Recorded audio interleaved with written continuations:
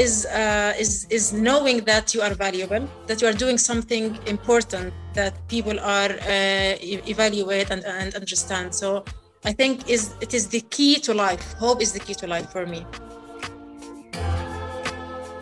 Hello and welcome to the We Do Hope podcast from Amos Trust. I'm Jessie. And I'm Tilly, and we'll be your hosts as each episode will be joined by fascinating guests from around the world, exploring what hope means to them. We'll be jumping in at the deep end, talking to people about some of their biggest challenges and where they find hope in their daily lives. These conversations might inspire, surprise, or move you, but we'll come away with a little bit more hope. Hopefully. So, let's dive in. Hi, Jessie. How are you doing today? I'm very well, thank you, Tilly. How are you? I'm very well. I've just been thinking about your lovely dog, Luna, and whether she'll make an appearance today. She's right next to me, so it's quite possible. I've just been out for a long walk with her to try and tie her out, but she's looking at me like we're in the danger zone. She could jump in on the call. Here's hoping. Yeah, we'll see how we go. But I'm really looking forward to today's conversation. Me too. And I wanted to start today by asking you a question actually that came to mind earlier. Do you ever find yourself scrolling through other people's holiday pictures on Instagram or Facebook and thinking, oh, I really wish I could be there? All the time. Yeah, me too. And especially in the past couple of years as well. Well, this morning I was reading a story written by one of our guests today, Enas, who is an incredible writer. And I was relating to her describing what seemed to me at first to be that same feeling that I recognised. She describes surfing on Facebook. She spots a friend relaxing on a sunny day next to a gorgeous lake. And she thinks, wow, that looks like an amazing place to be. Then the story takes a turn. She clicks to see where he is and she realizes he's traveling in the Palestinian West Bank. Her response to this photo is really sobering, and I realize that she's not describing that same feeling at all. Enas lives in Gaza, which is a thin slice of land blockaded by Israel and Egypt. It's home to 2 million Palestinians. It's one of the most densely populated regions in the world and is often described by residents as being like the world's largest prison. Enas is unable to travel to other Palestinian cities, like the one her friend was visiting, even though it's only 50 miles away. For anyone who might not know, a blockade means sealing off a place to prevent goods or people from entering or leaving. Gaza has been blockaded since 2007 by land, sea and air. Many Gazans have never experienced the freedom to travel, to visit friends and family outside of Gaza, to see the rest of their homeland. When the world talks about Palestinians, often it's in terms of the numbers, buried in a headline or in the midst of political grandstanding. Stories from the region are often presented in very impersonal terms on the news, without names and faces and details, and this has a numbing effect. We're recording this at the end of April, and in the past week alone, there have been airstrikes on Gaza, and in Jerusalem, more than 200 people have been hurt, mostly Palestinians, in the clashes around the Al-Aqsa Mosque. We begin to struggle to remember that behind these numbers are human stories, love, aspirations, struggles, laughter. And it's so important to humanise these stories, because then we can empathise and relate. We recognise the similarities between ourselves, the universal human experience. Absolutely. And we're joined today by Enas Ghannam and Walaa Sabbah, who are from the We Are Not Numbers project, which is a partner organisation of Amos Trust. We Are Not Numbers is doing incredible work. They're giving young Palestinians a platform to share their stories in their own words by pairing them with writers and editors around the world who act as mentors in an effort to amplify their voices and change the narrative. It really is an incredible project. And just to let listeners know, Enas and Walaa are joining us from Gaza today, and the internet connection might be a little bit patchy as the electricity there often cuts out and sometimes you only get power for 2 to 4 hours a day. So Enas and Walaa are observing Ramadan at the moment, and we're hoping that they might be able to share what it's like to break their fast in Gaza this evening with some recording. So without further ado, welcome to the podcast, Enas and Walaa. Ramadan Mubarak. Happy Ramadan. Happy Ramadan. Happy Ramadan. Thank you. Nice to meet you. It's so nice to meet you. Thank you so much for joining us. Lovely to see you both. Can you describe where are you speaking to us from today? Today we are speaking from the office of the We Are Not Numbers. We Are Not Numbers is a project that is under the umbrella of the Euromed Human Rights Monitor. And right now we are in the office. We tried to do this at home, but unfortunately there was no internet connection. It was bad connection. So we thought that this is the best place to do this audio. Great. And it looks like you have a lovely office. I can see some nice, I've got a sign on the walls behind you that says, "But first coffee," which I think is a universal. The beach. I would love to show it to you, but oh, I can see it. Okay, for listeners at home, we can see the most beautiful beach with blue seas and white sand, and it looks absolutely gorgeous. Thank you for that. You're looking over the Mediterranean Sea there. It looks like one of those Zoom backgrounds, you know how, like, because I'm in London, like some people put, tropical forest or, tropical rainforest behind you or something. It looks absolutely gorgeous. Uh-huh. Oh, well, we're so grateful that you could join us today. And as you know, this podcast is all about hope. That's our theme throughout. And we're kind of exploring that through our conversations with people. So we like to start off by asking our guests what made them hopeful this week. So a small thing or a big thing, something that happened to you this week that kind of gave you hope and made you optimistic. So maybe Enas, should we start with you? Okay, that's a good question. I was thinking. So I think now we are in Ramadan. Ramadan is the month where we fast the whole day. We break our fasting by Maghrib, which is by the end of the day. So I think that what made my week is lots of invitations that I received during the week to have iftar with my family, with my sister family, with my brother's family, with my uncles. So each day I had to go somewhere to have my iftar, which was like something beautiful to have. Oh, that's so beautiful. And you're hopefully going to share some recordings later, aren't you, of throughout the week from iftar and breaking fast with family and friends? Yes, actually, just in the middle of the night, it was like 3 a.m. last night, 3 a.m. And I heard this person, Musaharati, if you know him. This is a person who moves during the night, and he calls people to wake up to eat, because there is something we have sahur, which is like breakfast, but this happens before Fajr, before the call for prayer. We eat, and then after we eat, we stop eating until it is Maghrib. So every day during the month of Ramadan, we have someone who keeps calling people to wake up. It's a beautiful song, and he just do it on the drums. You would love it. Oh, that sounds fantastic. Would you like to hear it? If you Yes, we'd love to hear it. Have you got it there? Yeah, okay. It's recorded all everywhere. So this is like something that you can hear every day at 3 o'clock.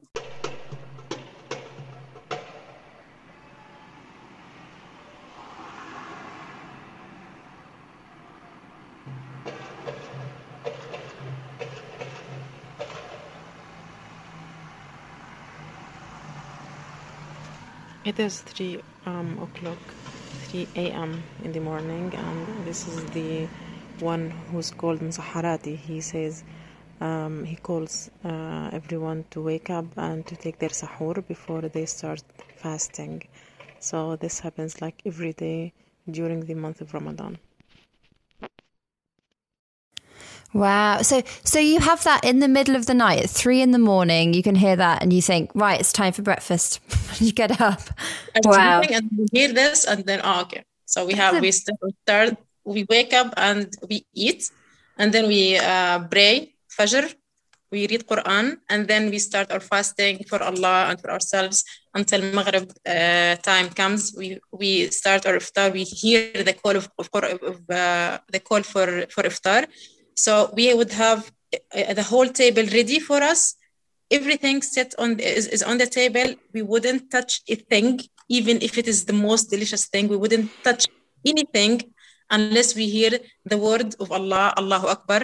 the call for adhan. So when we hear this, we start eating. Oh, that's amazing. I bet it's lovely to share that experience then with friends and family as well. You feel that you are doing something very good, not only for yourself, but for your religion, for your spirit. Mm-hmm. It is nice. Oh, lovely. That's beautiful. Thank you so much for sharing that. And Walaa, how about you? Is there something this week that's made you feel hopeful? Yesterday, yes, sure. So yesterday I did have, I took part in a session by the Ministry of Detainees Affairs here in the Gaza Strip. I had the chance to meet two of the most beautiful people that I have ever met in my life. The first one is a freed Palestinian detainee. The other one is a mom of one of the detainees in the Israeli jails. So what I love most about this detainee is that he was so hopeful and he was so strong. I didn't expect to see this from his side. So the moment I asked him to tell me about his experience in the Israeli jails, the first thing he talked about how he was successful, how he successfully was able to complete his education. So he spent 16 years in the Israeli jails, but he was able to get his bachelor's in history. He also got another diploma in political science, and now he's continuing his master's degree after 16 years old. After 16 years in the Israeli prison. And now that he is out, he was able to learn Hebrew as well. So he got a new language and he's working on his English. Now, for the mom of one of those detainees, she was so powerful. She was so strong. She was so patient. So at the moment I asked her to present herself, she said that I am a mom of a Palestinian youth who was killed in one of the military attacks in Gaza, another who was severely injured, and a mom for the third one who is in the Israeli prisons right now, and he's spending I think he's in the last year of his sentence, so it's only 1 year until he's free. He spent already 19 years in the Israeli jails. But she was so hopeful. She was so strong. She said that she was counting the days until her son is out. And finally, he will be out like in 1 year. She has lots of patience, lots of plans for him. And she was like, I will invite you for when he gets married and you have to come. So I was like, oh my God, you are planning all of this ahead right now. So yeah, I saw all of this hope in their eyes. So none of us has experienced what those people have experienced. And I can't really imagine personally myself being in a prison for that long time and doing all of that accomplishments. So this is basically what gave me hope that we still have. Wow. That's incredibly impressive that he's used his time to study. And he said that he read hundreds of books while being in the jail. He said that because they have lots of educated people there, so they used to chat a lot of the time. Mm-hmm. They did this time because they knew that at some point they will be freed. So they wanted to have something for themselves, to prepare for themselves for the professional life once they get out of the Israel prison. So they had a vision for themselves. What an inspirational story. And I think, as exactly as you say, Walaa, seeing the hope in people who've lived through such difficult things gives us hope as well. I'd like to go back to the beginning a little bit with both of you and just ask what it's like to grow up in Gaza. You've given us a bit of a flavour with the Ramadan and the call at 3 a.m. And what was it like to grow up in Gaza? Maybe Enas, you go first. Honestly, when I grow up in Gaza, all I thought about is that this is how the whole world lives. I mean, this is, definitely everyone in the world lives the same way that we live. I mean, with the problem of electricity, like we have 8 hours on, 8 hours off. We have a schedule. Like we know that today we have electricity in the morning. tomorrow we have electricity at afternoon. So we have this schedule, and I thought that this is the way everywhere else. But then when we started to see how the world is, and seeing that there is something actually called traveling, and people are actually traveling, and they have education outside. They can have the smallest thing, like going for tourism, the smallest thing, the simplest thing. But we here in Gaza, like in this very small city, in this very small place, we only have each other here. Like literally each one of us in here, like kind of know the other persons, because this is small place. We can't even go to the other places of Palestine, which belong to Palestine, to our country. We can't do this. We would even this is strange, but you could go to other countries, like we could go to Egypt, we could go to Jordan, to anywhere else, but we can't go to the West Bank or to the other places that belong to Palestine. But the only way that you can go there is if you are sick, if you have some disease. But then, not all of the time either. And not all of the time.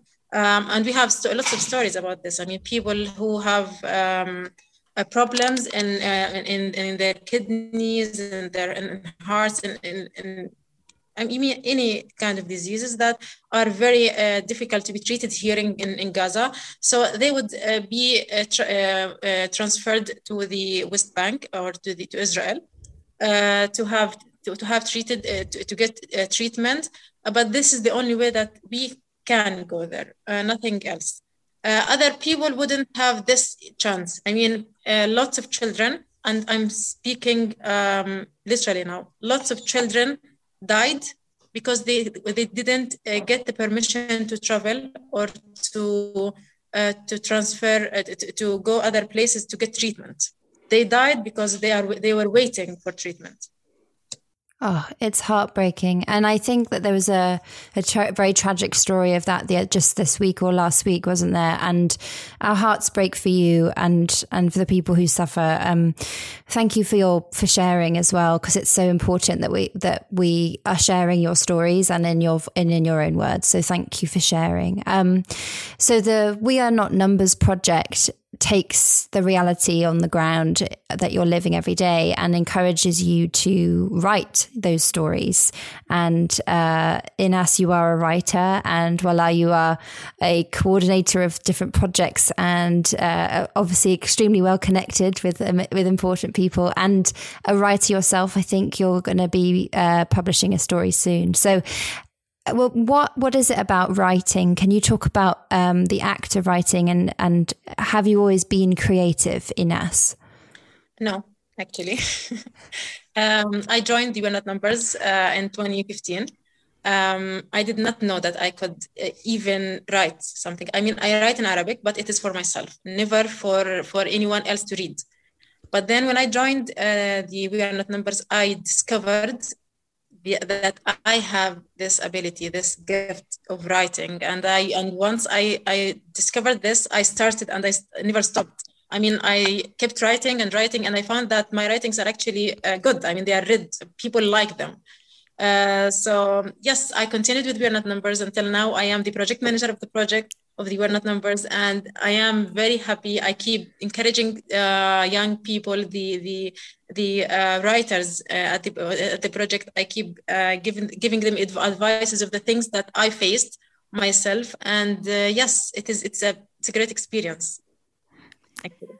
Well, I've been reading your stories, Enas, on the website, and really just found them thoroughly moving, and some of them made me smile. They were very hopeful, uplifting, and I really loved how your writing and the other stories that are on the We Are Not Numbers website, which anyone can go online and have a look and read them.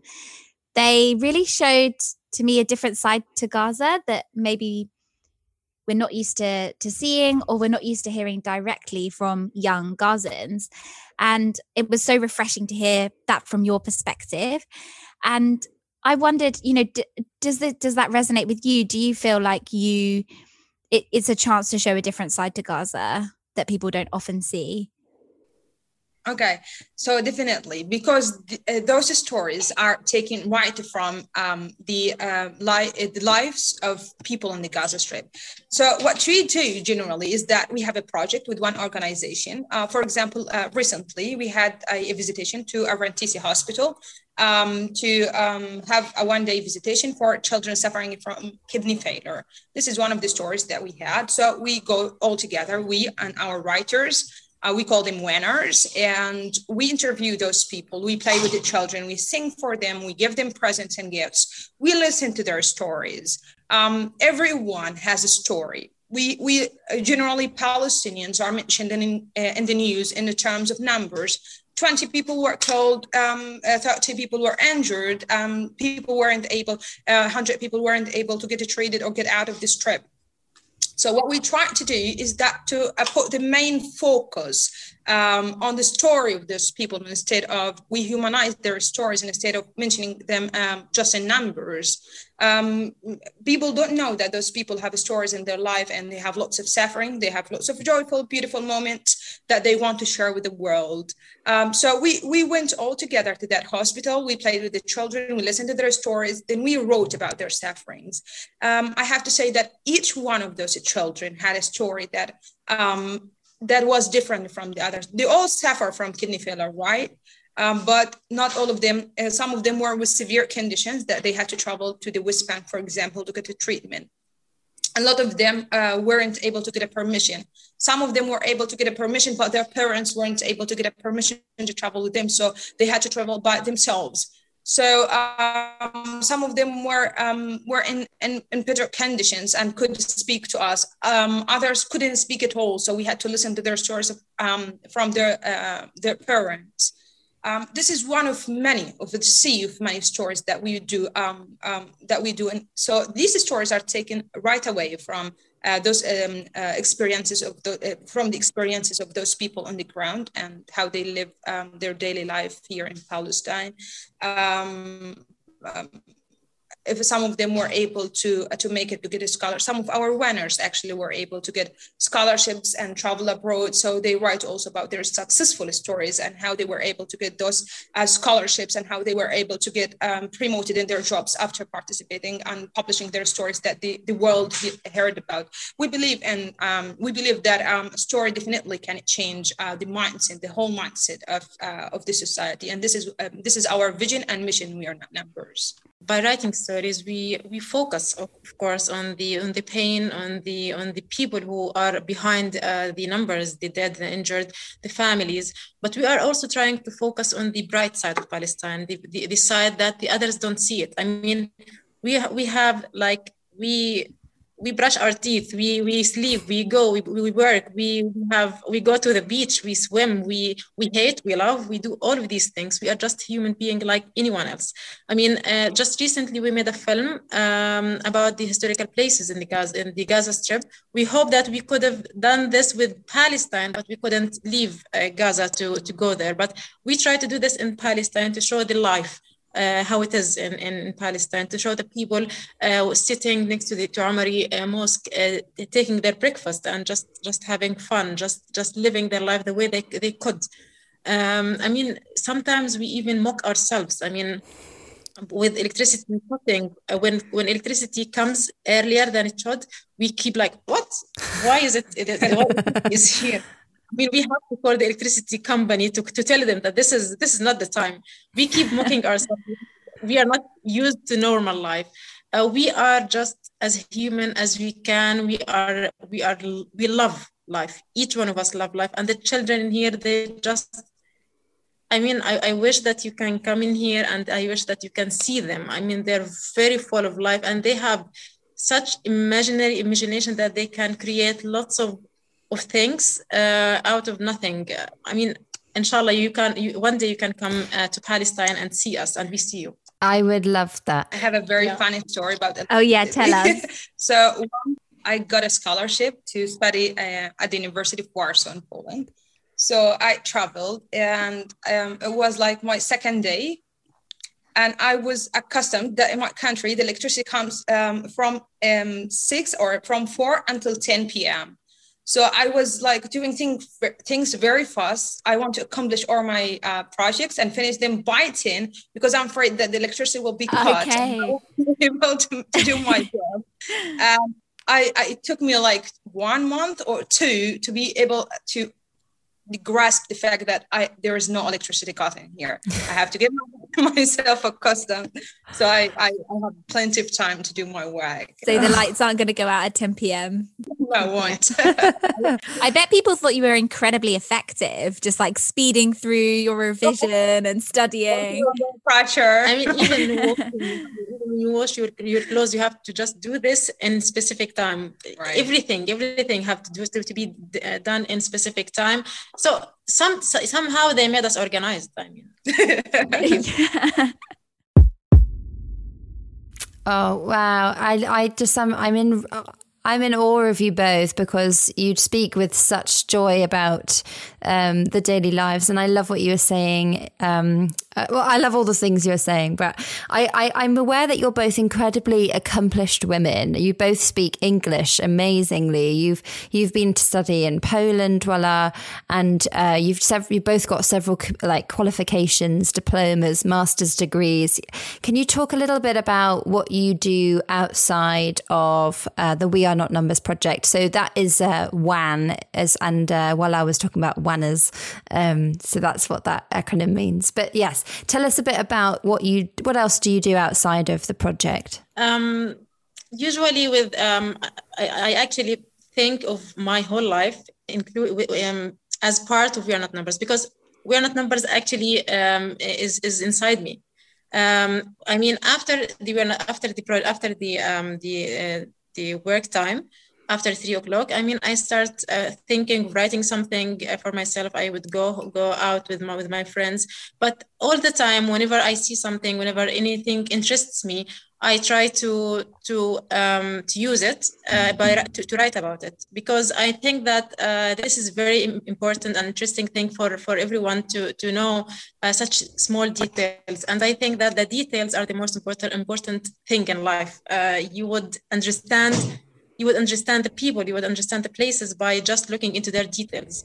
So this is what I focus on actually. And in another way, I'm trying to develop myself. I try to take trainings on management, on proposal writing, on anything that I can improve myself through. So yes, this is for me. I think your little details and your stories are what brings it to life, actually, for me. I think it's so important. I completely agree. And I have you seen your writing change, do you think, over as you've been writing? Have you like noticed that you become more confident with it? Or Yes, I noticed from the very beginning that I was actually, yes, this is something I was really focusing on. At the beginning of my writing, I used to think that my stories has to end with death. I don't know why. They have to end with death. People are dying. People are injured. There are blood everywhere blood.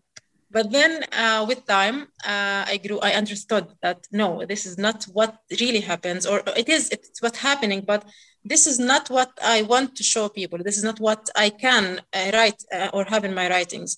So I learned with the help of my mentors, with the help of lots of people, I learned how to tell my story, how to make people read my story without feeling that we know the end. Everyone is going to die, right? So no, they don't die anymore. So this changed with me. It's great to hear about your journey in writing as well, and how you've kind of come into your own. And I think it's fantastic. And Walaa, how about you? What do you do outside of We Are Not Numbers? Okay, so I've got a friend of mine. Her name is Lisa. She's from the US. She's learning Arabic. So I'm teaching her Arabic. Together, we decided that we wanted to make a group for Syrian and Yemenis refugees, children, and help them to learn English. So we give them courses in English. This happens every Friday and Saturday. And we have different groups. So we held around 200 children to start their journey with English. I do also some interpretation for those refugees, for their moms, to help them to get the asylum in different countries. So this is basically what I love to do. Wow. And do you do that online, or is that yes, all? Yeah. Yes, through some apps. So we do have some apps. It's one of them is called Tarjimli. So we just anybody who wants some help with their papers, they send their papers to us, and I help do the interpretation for them, or even the translation, or even the interpretation once needed. And of course, all those we do all of those teaching and courses via Skype, mainly via Skype. Yeah. Wow. I mean, you guys are so busy. What do you do to relax? What do you do to look after yourselves? You know, a little bit of self-care at the end of the day. What is it? I mean, basically, we hang out. I'm a family person, so I go out with my family, sometimes with my friends. But honestly, let's say I love to be busy. I love my life to be busy. So whenever I have the chance to chill out, I take my time, of course. But whenever I have the chance to help someone or do some volunteer work, so I'm in. Oh. I'm a person who loves to read a book, stay alone. Just so by the end of the day, I just read a book. I just watch a movie or something that I enjoy, that I would enjoy. But that's it in general, not a very sociable person to go with people. Sometimes I go, by the end of the week, I go to the beach, I go with friends, but this is not every day. Yeah. Wow. Well, you're a true writer, Enas, because writers are always readers as well. You know, they're always reading and reading, or writing. So I think now this is where we'll put in some of the sounds that you recorded from breaking the fast in your Ramadan, and I think we'll put that in now.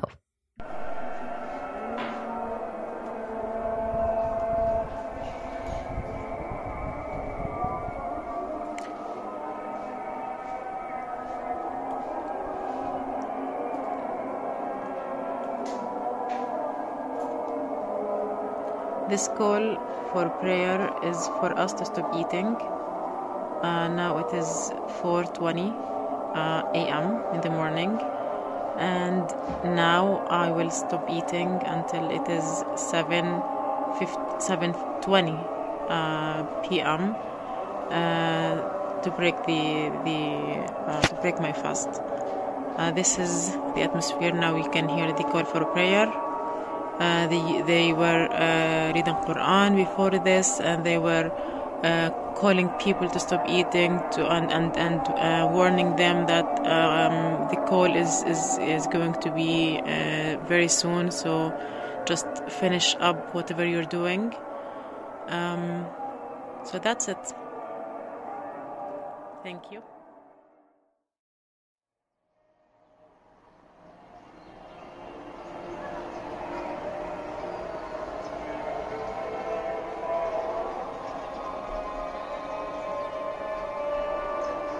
Now you can hear the call for iftar. Now is really a good time for everyone to pray and to ask Allah for anything that you want Him to do for you.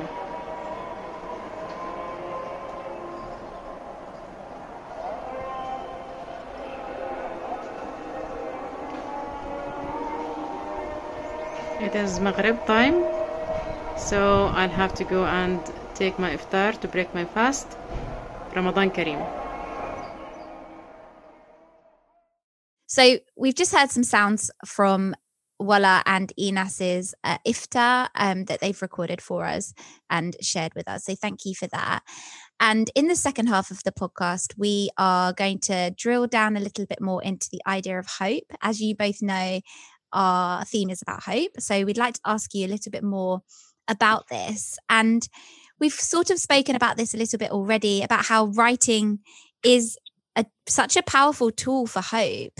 And it's, you know, an amazing kind of vehicle for expressing yourself and inspiring other people and telling people your story. How would you describe writing as an act of hope? And maybe more generally, how do you feel about the word hope? What does it mean to you? Okay. Writing is actually would be considered as is the only tool that we have to express ourselves, to talk about what's happening to us. I mean, you know, everyone knows that we are under the siege. This is the most the biggest prison in the world.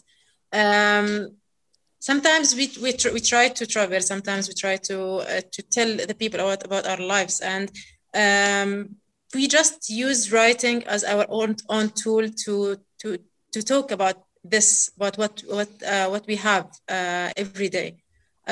So yes, the writing is for us like the vehicles to you is like the internet, our life. I mean, I'm talking about the people who like writing, the people who found in writing their own life. I mean, many of our young writers just said this. When we joined when we started writing, we found that we found something to belong to.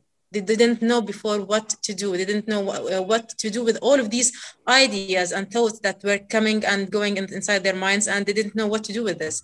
But then now when they write, when they learned how to write, and when they found how people read their writings and how they comment and react to their writings, they suddenly feel that they are wanted, they are heard, that they are not alone anymore. So this is what writing does to us. Wow. And I think, yeah, you're right. It's such a powerful vehicle, isn't it? And you're able to sort of pay witness to what is happening, and by writing it down. It's incredibly powerful. And if I was to say to you, what does the word hope mean? How would you define it? It's a difficult question, but how would you describe hope? Would you like to describe it? Giving Walaa the difficult questions. Okay. I mean, simply, to put it like in a very simple word, hope is the main tool that we need to keep going in life. Without hope, I wouldn't wake up the next day excited to come here, do my work, speak to people. Without hope, I wouldn't have a vision for my life in the future, and what I want to be, where I want to reach. Without hope, I wouldn't be able to help my country to show the facts of what's going on here in the ground, to participate in a protest, to sign petitions, to help young writers, and to empower the youth as what we are doing here, and we are not numbers. Hope to me is everything. It's family, it's a friend, it's traveling, it's even in the darkest moments, there must be hopes. So that would help us to get out of that certain situation to a brighter place. Hope is the thing that moves us here in Palestine and in Gaza, because without hope, we wouldn't have been able to continue this much for all of these years. We wouldn't have done this without having the hope, and hope comes from inside. I mean, if anyone tells me just keep hoping, just keep dreaming, just keep have any ambition, I wouldn't care. Hope must have to come from inside, and with the hope that is from inside, I can just know. I mean, hope is knowing that you are valuable, that you are doing something important that people are evaluate and value and understand. So I think it is the key to life. Hope is the key to life for me. Wow. I'm thinking back to the story you told me about, Walaa, at the beginning, about your friend in prison and his mum as well. And, you know, his mother's hope, and that kind of day to day, what gets you up in the morning over years and years. And yeah, I think the way you've both described that is so powerful and so beautiful. So thank you. I feel so moved by that as well. Yeah. I had a question for you both about, because sharing stories is something that's we've done for as long as humans have been alive. You know, sharing stories is the kind of the human instinct that we all have. And I wanted to ask about your feelings towards things like social media, which have made, sharing stories and photos and, things that might not get to the news. People like yourselves can pick up a phone, can broadcast to the world or share stories with the world or share truths with the world.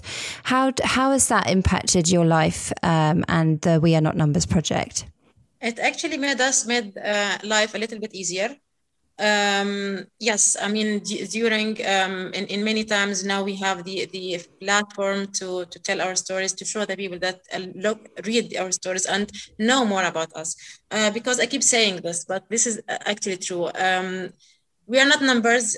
The idea and the thought of we are not numbers is not new. It is there from the beginning of of history. Everyone keeps telling the story of his ancestors and what's happening, but it was never put into a concept, into a term until recently. We started to say that we are not numbers because we started to feel that people are not seeing us except as numbers. So we are telling these stories to tell the people that we are here. There are human beings. There is a child who's waiting for his father to come, or a mother who's waiting for her child, for her sister, for her daughter to come.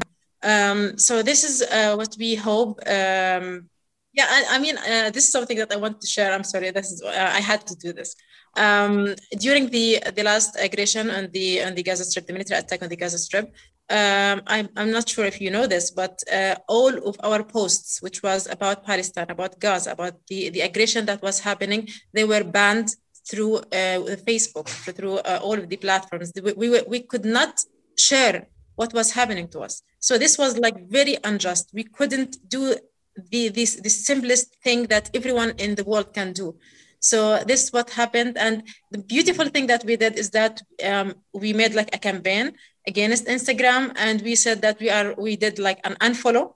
And by doing this, Instagram knew that we were just campaigning against them, and they allowed us later during the military attack. They gave us the chance to finally share our stories and what's happening with us. That's such a clever way to do it. Yeah, positive action. And also, I think shadow banning is a really big issue and something that lots of people face in, who are campaigning or even just talking about or even just living in a situation that, big corporations don't want people to know about. And I think I'm really encouraged by that story, Enas, because it shows the power of people taking action and the individual having power in numbers. So even though we are not numbers, in many numbers, it can sometimes have a good effect. Thank you. That we have very good numbers of followers on our social media platforms. We succeeded to reach to lots of people from all over the globe. So we have people from Africa, from America, from Europe, from Asia. People learn more about Palestine, about our traditions, about our customs, about the beautiful places that we have here. Most importantly, about history as well. So I feel that we are living now in the 21st century. Everyone is having their phones, their laptops open 24 hours. So they see these posts, they interact with these posts. The recent film that we have made reached around 40 to 50K on our social media platforms, which means that people watch, they learn, they know about that we exist. And the more people see those videos, they want to learn more about what your number is doing. And thus we have them added in our social media platforms, and this increase our reach. That's fantastic. And just to say that the social media handles you can find in the show notes for the podcast, so you can go and follow We Are Not Numbers on all your platforms now. I'd like to ask actually both of you, what's something that you think that people don't know about Gaza? If you had to pick one thing about just the kind of, you've spoken about those joyful moments and, all of the things that kind of that breadth of life and all of the things that you enjoy and those human kind of experiences, really. Is there something about Gaza that you'd like to share that you think people might not know? Yeah. I think that people outside think that we are living, and we are kind of, that we are living in the 18th century. kind of, we do, but no, we're not. I mean, we are just, if you come here, you would find that that we have lots of I mean, all of the things that you also have. I mean, we have all the technology, we have the minds, we have the way the projects. We have theater now, like people keep going there, but it's not a big theater, but it is kind of a theater. We don't have a cinema. We hope to have a cinema one day, inshallah. But until that day comes, I mean, Palestine. I hope to go to Palestine, to the whole Palestine. But for me, Gaza right now, Gaza is a very beautiful place. There are lots of places, lots of things that you would not like because of the situation, because of the siege, because of the environment and all of these things. But you would love the people. I'm sure that you would love the people. You would love the beach. You would love the historical places. You would love our food. We have the most delicious food that you would ever eat. This is Gaza. The other thing is that personally, I have been living in Gaza for the whole of my life, apart from the times I traveled abroad. So recently, once we filmed our virtual tour with Amos Trust, I have been to places that I am Gazan Palestinian here. I have never seen ever before. Those included some very, very old neighborhoods with very beautiful antiques, with very beautiful roads and baths, very tiny roads and baths, beautiful alleys, very, very old. They are full of a spirit. You look at them, you feel that you're experiencing the historical Palestine. I felt so much nostalgic somehow to the old Palestine. We've spoken to people there who told us more about those alleys and those houses. We've been to a house that ages 600 years. We spoke to the people who were there and to the owner of this house. And I was amazed. I have never seen those places while I have been living here for the whole of my life. So imagine people from outside that they do not know about those places. Wow. So I would love so much of those people can ever experience. Yes, people cannot come to Gaza here, definitely, but through these films, we help them experience how life in Gaza seems to be. Amazing. And what would you say if you were looking forward then? What's your hopes for the future in terms of We Are Not Numbers, but also your general hopes for Gaza and yourselves? Well, for Gaza, definitely to be free. I would love so much. I live to see this moment. This is one of the hopes, actually, that I live for. The other thing about We Are Not Numbers, we want to fly high. I always say that I want We Are Not Numbers to fly high. I want the whole world to know, to read our stories, to learn more about our activities and what we're doing to help the Palestinian case and to help ourselves and to empower the voice of the Palestinian youth in Gaza here. And I definitely want them to want those winners who write the stories to benefit from this program as well, and to be able to get scholarships, to be able to have their stories published worldwide through different websites, through different TV channels. I want them to be heard. I want them to be known. I want them to be happy, definitely to be happy and have a vision for themselves. Beautiful. I mean, for us, we hope to have the ability to move. This is not something that we can that we have. The freedom of movement. I mean, this is something that you would understand more if you live in here. I mean, I want you just to imagine that I want to travel for education. I'm not traveling for anything else. For education, nothing else. So in order to do this, I will have to plan like 2 months, 3 months, 4 months before, and then put my name in the border, Rafah border, and then wait until my turn comes, and then they call me like 4 months later. So if I have a visa for a place, it would expire.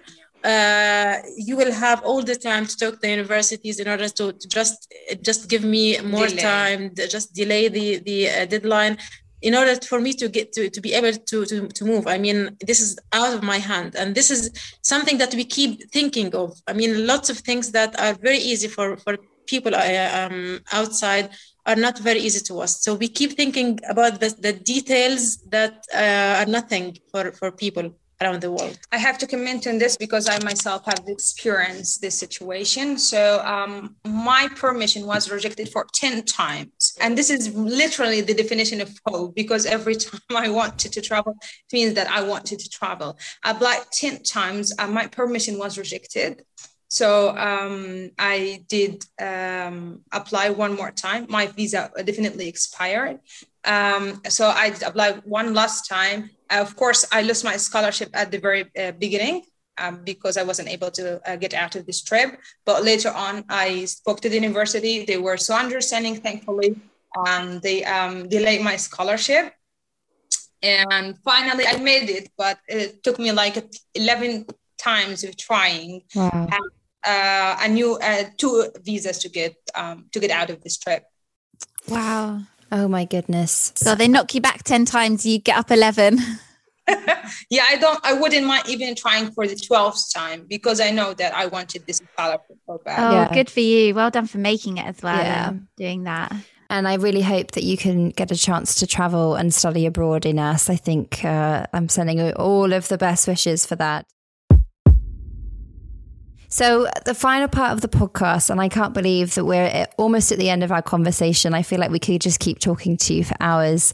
But we like to ask all of our guests for their prescription for hope. And we call this hope in a hurry. So when you're looking for a bit of hope, what is your hopeful read? So this might be a book or a magazine or a newspaper or a blog. Enas, do you want to go first?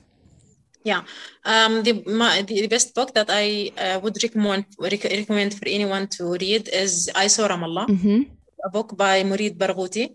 He's a Palestinian who has not lived his life who lived half of his life in Palestine, but the rest outside. And he is describing the time when he returned, the first time that he returned back to Palestine, to Ramallah. And he's describing the borders and how he was treated, and the time when he suddenly felt that this country, which is my country, is not my country because those are not my people. I mean, who are these people? So this is a very strong book for anyone to read. I mean, you would love it. Okay, thank you. And Walaa, what's your book or your read? A little bit different. It's called 40 Rules of Love by a Turkish British writer. Her name is Elif Shafak. Oh, yes, I know. Yeah, Elif Shafak is amazing. Yeah, I've actually been able to work with her before. I'm doing a Zoom call like this. I helped to record an event with her, and she's amazing. She's so gracious and very clever, wise woman. Book because it's so inspirational.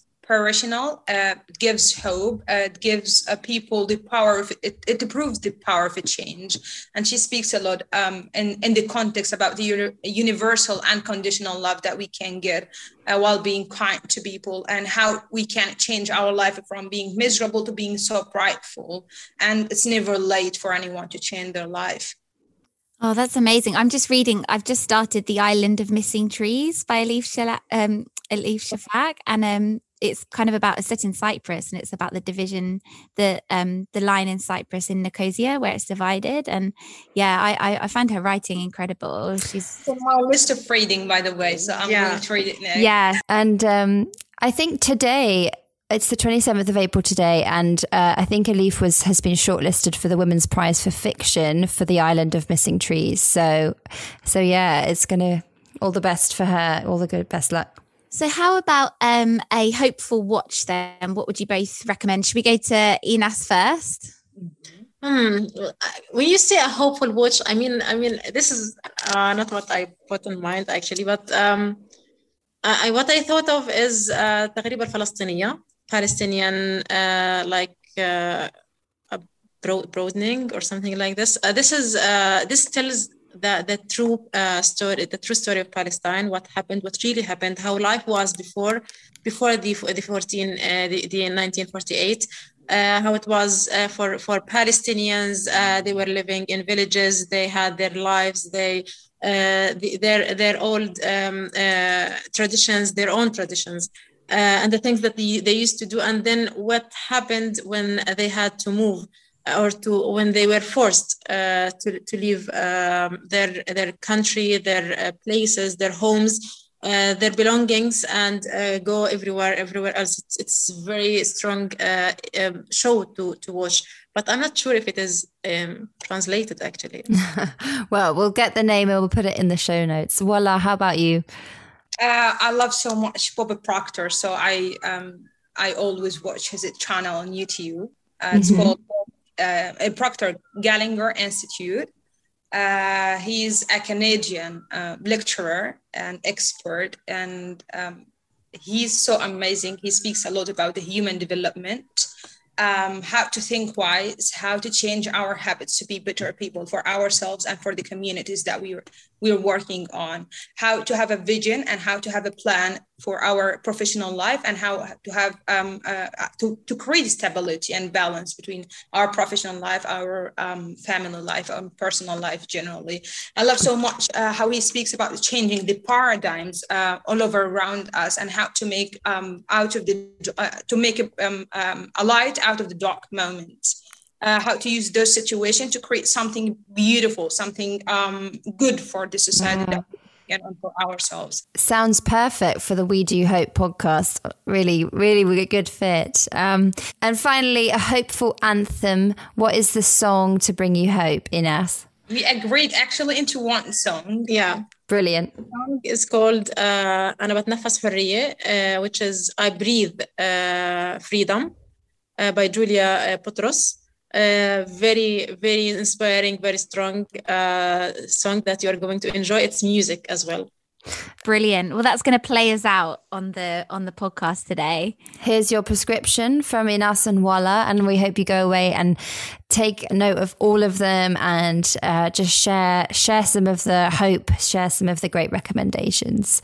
Thank you so much to both of you for joining us on the podcast. It's been an absolute privilege to talk to you both. Thank you so much. We have the pleasure to meet you. Thank you. It's a privilege for us too as well. Oh, thank you. It was so much fun, and it was so lovely to meet you both. Thank you. You enjoy your day. You too. Thank you. Bye. Salam. Bye.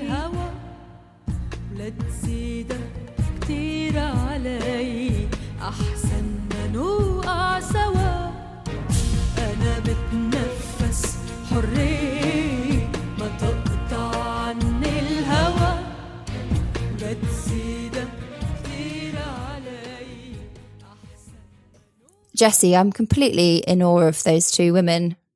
Oh, they're just incredible.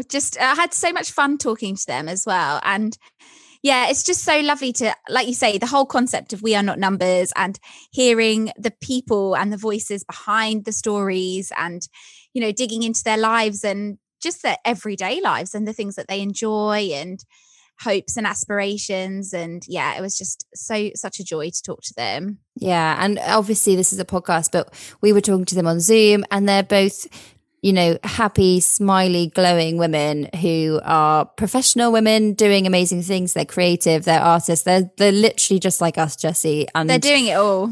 They are. I think they're better. They're more accomplished than me. Yeah. How many languages do you speak? I know. Putting us to shame. I just wanted to mention as well that the virtual tour that Walaa was talking about. So Amos Trust did a collaboration and they made a film, and it's the virtual tour of Gaza. So obviously it's really difficult to go to Gaza, but they've made a virtual tour so you can go and experience it as if you were there. So that will be linked in the show notes too. Yeah, absolutely. And I'm definitely going to check out some of their recommendations. Oh, and I'd also really suggest people check out their writing as well on the We Are Not Numbers website.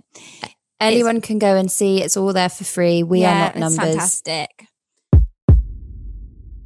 Brilliant. Well, if you enjoyed today, please do rate, review and subscribe. It really helps people to find us, and we hope you enjoyed listening today. Yeah, and also we're on Instagram and Twitter at WeDoHope_podcast. So we hope you come and say hello and let us know if you've read one of the stories, and you can find them on Instagram at we_are_not_numbers.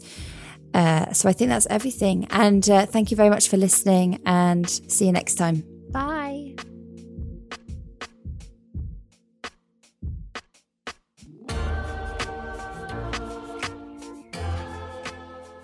This podcast is brought to you by Amos Trust, a small creative human rights organisation based in the UK.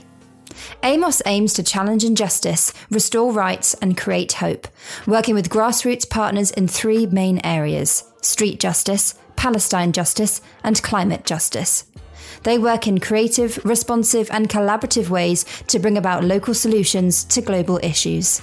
For more details, please visit amostrust.org.